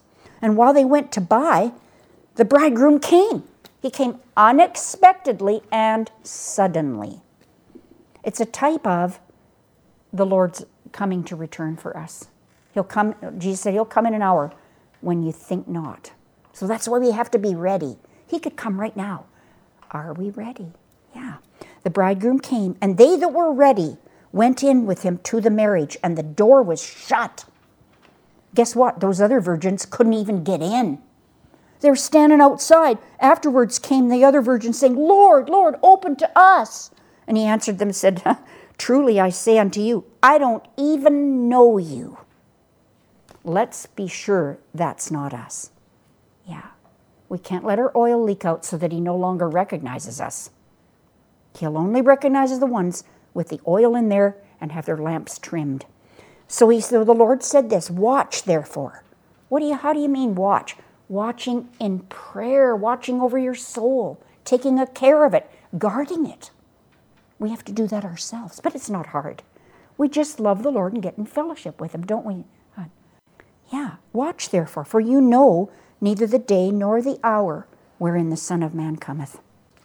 And we'll read quickly through, all know the parable of the man that one man built his house. Again, it's wise and foolish.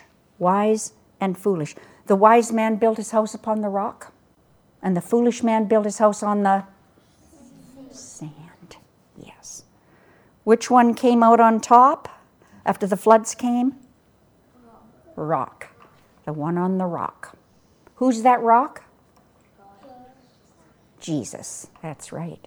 Christ is the solid rock. Jesus said this, Matthew 7:24. Therefore, whosoever heareth these sayings of mine and doeth them, that's all we need to do. Just hear him when he talks to us and put it into our heart and act on it.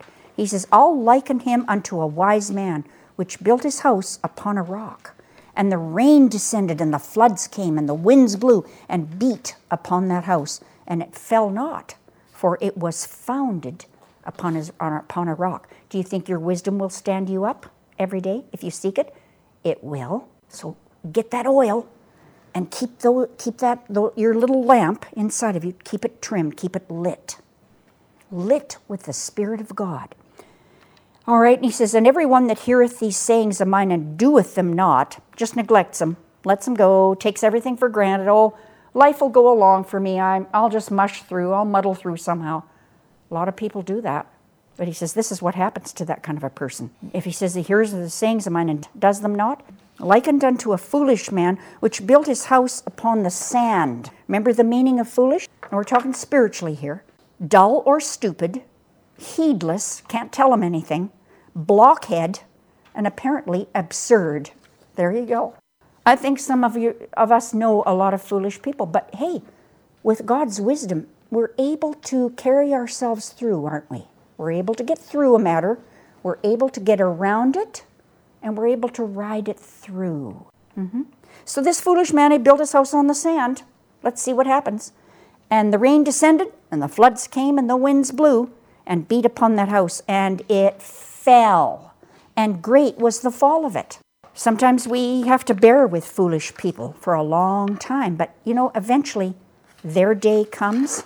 I could go through a lot more scriptures, but I'm going to give you a couple of promises from the Lord, and one is in Luke 21:15.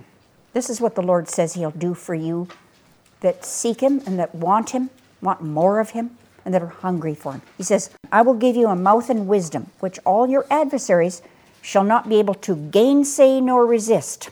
They won't be able to say anything bad about you if you be wise. You will avoid great embarrassment. You'll avoid great evil to your life if you act out the wisdom of the Lord. They won't be able to resist the wisdom God gives you to speak and to act. In Acts 6, verse 3, this was the instruction given to the early church when they had some needs that came up. The elders, the apostles said this, wherefore, brethren, look ye out among you 7 men of honest report, full of the Holy Ghost and wisdom, that we may appoint over this business. And what was the business? They had to feed the widows, distribute food and needs, supplies to the widows. In order to even be able to do that small task, God required that they be full of the Holy Ghost and wisdom. That's how much he cared about people being happy and satisfied. I think I'm going to skip right down to Paul in 1 Corinthians chapter 2, and we'll start in verse 1. And I, brethren, when I came to you, came not with excellency of speech and of wisdom, declaring unto you the testimony of God. For I determined not to know anything among you save Jesus Christ and him crucified. And I was with you in weakness and in fear and in much trembling. Yeah, Paul, he was just so human. He got scared at times and his flesh trembled. He just kind of shook. But he says, my speech and my preaching was not with enticing words of man's wisdom, but in demonstration of the Spirit and of power, that your faith should not stand in the wisdom of men, but in the power of God. Ask the Lord for that, you young ones. Say, Lord, let my faith, don't let it stand in the wisdom of men, the natural man that I see around me, but let it stand in the power of you and your word. 1 Corinthians 3:19. I'm going to go through these quickly. For the wisdom of this world, and you've seen some of it, even you small children have seen some of it, the wisdom of this world is foolishness with God. He thinks it's absurd, in other words. Yeah, the wisdom of this world is foolishness with God. Did you know that? For it is written, he taketh the wise in their own craftiness. And remember too, young ones, the wisdom is also a gift of the Spirit. And if you feel like you lack it or want more, just say, Lord, give me that wonderful gift of the Spirit called wisdom. Because he says in 1 Corinthians 12, verse 8, for to one is given by the Spirit the word of wisdom, to another the word of knowledge by the same Spirit. It's yours. All you have to do is ask. In Ephesians 1:8, here's a promise about how Jesus thinks about us. It says, I'm in verse 8 of Ephesians 1, wherein he hath abounded toward us. That means just no limits of what he's giving us. He's abounded toward us in all wisdom and prudence, being discreet, judicious, wise. Verse 17, that the God of our Lord Jesus Christ, the Father of glory, may give unto you the spirit of wisdom and revelation in the knowledge of him. And in Colossians 1, verse 9, Paul prayed, and he said this, for this cause we also, These are Paul's own words. Since the day we heard it, do not cease to pray for you. I pray for you, kids. I pray for you, elders. And to desire that you, this is my prayer over you, that you might be filled with all the knowledge of his will in all wisdom and spiritual understanding, whom we preach, warning every man and teaching every man in all wisdom, that we may present every man perfect in Christ Jesus. A good word from the book of James goes like this. James 1, if any of you lack wisdom, have you ever thought to yourself, you had a moment and you thought, Lord, I just, maybe I didn't handle something quite properly. I just lack some wisdom. Would you please give it to me? Did you know that's right on? Because he says, if any of you lack wisdom, let him ask of God, that gives to all men liberally. Liberal means he just, without limit, he'll give it to you. And upbraideth not. He's not going to chew you out for you asking for it. He's going to give it to you. He doesn't upbraid you. He doesn't chew you out. He's not mad at you, in other words. He won't ever punish you for asking him wisdom. Hey, best thing you could ever do. And it says, and it shall be given him. How positive is the word shall? It absolutely is a promise of God. You can mark it in stone. It's written in stone as it was. Now, here's the wisdom that's from above. Let's read James 3, starting in verse 13. And he asks a great question. The Apostle James asks a great question here. You know what it is? He says, who is a wise man and endued with knowledge among you? Let him show out of a good conversation or behavior his works with meekness of wisdom. And here's a different spirit all of a sudden now. He contrasts a different spirit. But if you have bitter envying and strife in your hearts, always, battling something out, he said, then don't glory and don't lie against the truth. This kind of wisdom, you see people fighting or striving. I'm sure you see it in the schools and the places where you work at times. And even in certain situations that you kids have to be put in. You see fighting and envying and striving and bad words, and evil words and foul language. Here it says, this wisdom descendeth not from above, but is earthly, sensual, and devilish. For where envying and strife is, there is confusion and every evil work present. But here's the wisdom that God gives us. Listen to this. But the wisdom that is from above is first pure, then peaceable. When you seek the Lord's wisdom, you're going to have peace. You're going to feel pure.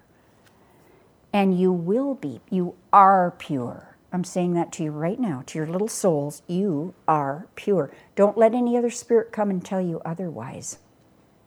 And I don't care who tries to say it to you. You're pure. You're peaceable in the Lord.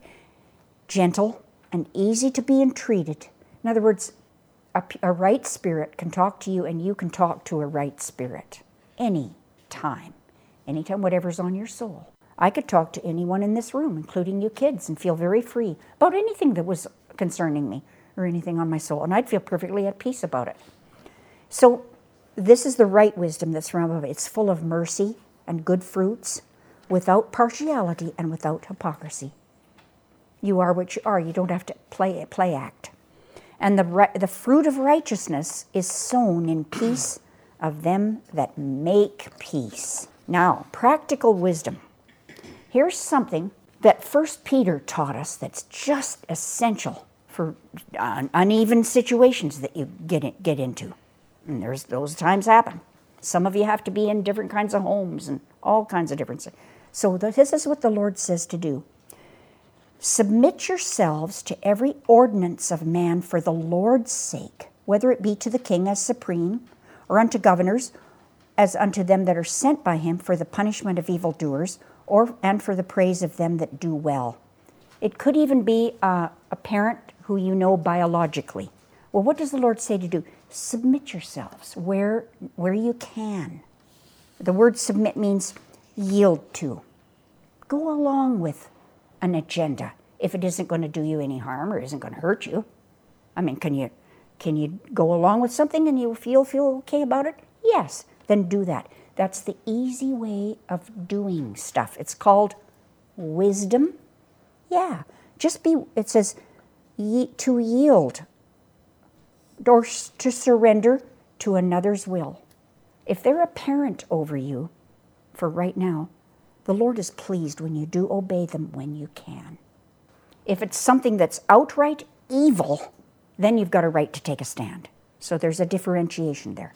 But if you can go along with an agenda and it's not going to harm you, the easy way and the wise way is go along with it because you're obeying the Lord in it. You're doing it as unto the Lord. So he said, submit yourselves to every ordinance of man. Who are you doing this for? For the Lord. For the Lord's sake. See? Because what happens is, for so is the will of God, that with well-doing you may put to silence the ignorance of foolish men. Aha! There's a positive outcome when you can act appropriately in the Lord. You'll put to silence the ignorance of foolish men. In other words, they've got nothing evil to say about you. They can't accuse you. They can't make you dumb down. Why? Because you're behaving in absolute wisdom. So he says, so is the will of God, that with well-doing you may put to silence the ignorance of foolish men. Each one of you has that capability now. Cultivate it as free. You're doing it as a free person. And not using your liberty for any cloak of maliciousness, not hating them in it, but as the servants of God. You're as the servant of God when you use wisdom in a matter. So he says, honor all men. There's a good piece of advice for you young ones. Like I said, you have to be in for different. Honor that grandmother as much as you can, honey. Just do it when it's appropriate. If it goes against your conscience, then you can say, no, I serve Christ and I will not do or I cannot do such and such. But as much as you can, live peaceably with them and honor their request whenever you can. Saves you a truckload of trouble. Honor all men, love the brotherhood, fear God, honor the king. Honor, again, means to give allegiance to something. Be obedient to wherever you can. Yeah, honor. There's more of an expanded meaning in that, but it just means give allegiance to it. Be obedient as you can. And look how Peter words it here. Servants, be subject to your masters with all fear, the fear of the Lord, not only to the good and gentle, but also to the froward, to the crooked. So submit or be subject to means to be subordinate. And you know, Jesus at age 12, remember how he departed from the company for 3 days. When they made a pilgrimage, they had to go, I think, up to Jerusalem to pay taxes. He was with the family, and all of a sudden he disappears for 3 days. The parents were just in an uproar. Where is he? We've lost him. Has anything happened to him? They go searching for Jesus. Guess where they find him? Sitting in the temple at age 12 with all the scribes, the Pharisees, and those elders who were expert in the old law. And he was hearing them and asking them questions. And they marveled at his wisdom. He was beyond them in his wisdom. I want each of you to be that way before God from this day forward, because you will, and you are. You're beyond your generation in the wisdom that God has given you. Carry that out. Carry it out beautifully and diligently, and you'll have great success. But what happened? They came and they sought him and said, why did you do this to us? And he says, don't you know? He said this right back to his parents. Wished you not, or don't you realize that I must be about my Father's business, the Father in heaven? But yet, they didn't know what to say, because that came straight from God. But then afterward it says, but he went down and was with them and was subject unto them. Why? Because a man couldn't be free in Israel until he was age 30. He had to stay with his parents until he was 30 years old. So he went down and was subject unto him. What's that called? Wisdom.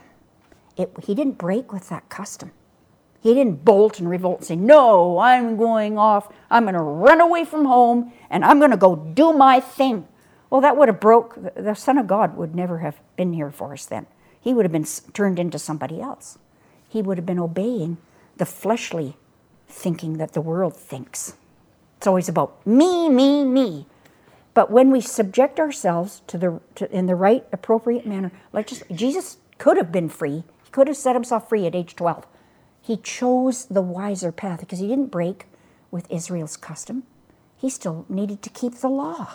He represented the law.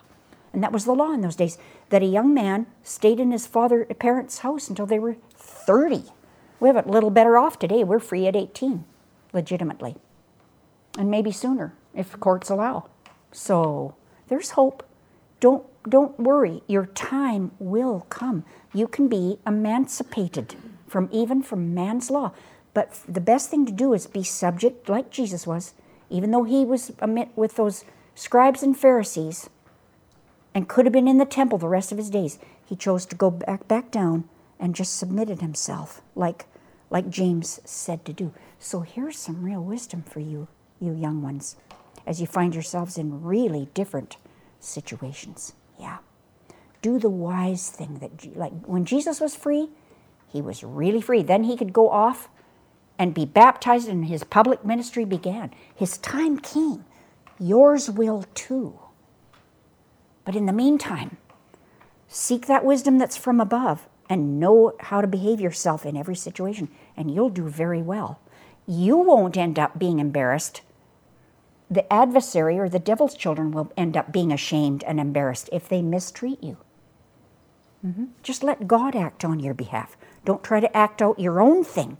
Let God act on your behalf, and you guys are going to do very well. You're all in different situations, and I realize that. But again, that wisdom from God, there's nothing like it on the face of the earth. So hold your heads up high, because you've got it. You'll do well. And thank you for being so diligent, sweet, and kind, and for keeping your eyes forward and hearing this, because boy, does the Lord love you. Did I give you the meaning of be subject to? It just means to subordinate, to obey when you can, to be under obedience, put under, subdue unto, make subject to, be in subjection, or submit self to. Do it where necessary, but not if it totally, outrightly offends your conscience. Then the Lord will take up for you in other ways. Again, you have to depend on him for it, but he will take up.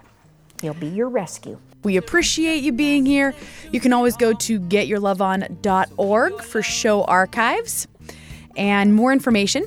It also shows you where you can get the show, the videos that we have up on YouTube. If you want to connect with us on social media, all that is available at getyourloveon.org. Well, since we spent the last 2 hours getting our love on, let's make sure we keep our love on. Again, we're here for you. If you'd like to reach out to the show, that website's the place to do it, or, of course, social media. We'll be back next Sunday with another wonderful show. In the meantime, have a wonderful week. Keep your love on. Keep your love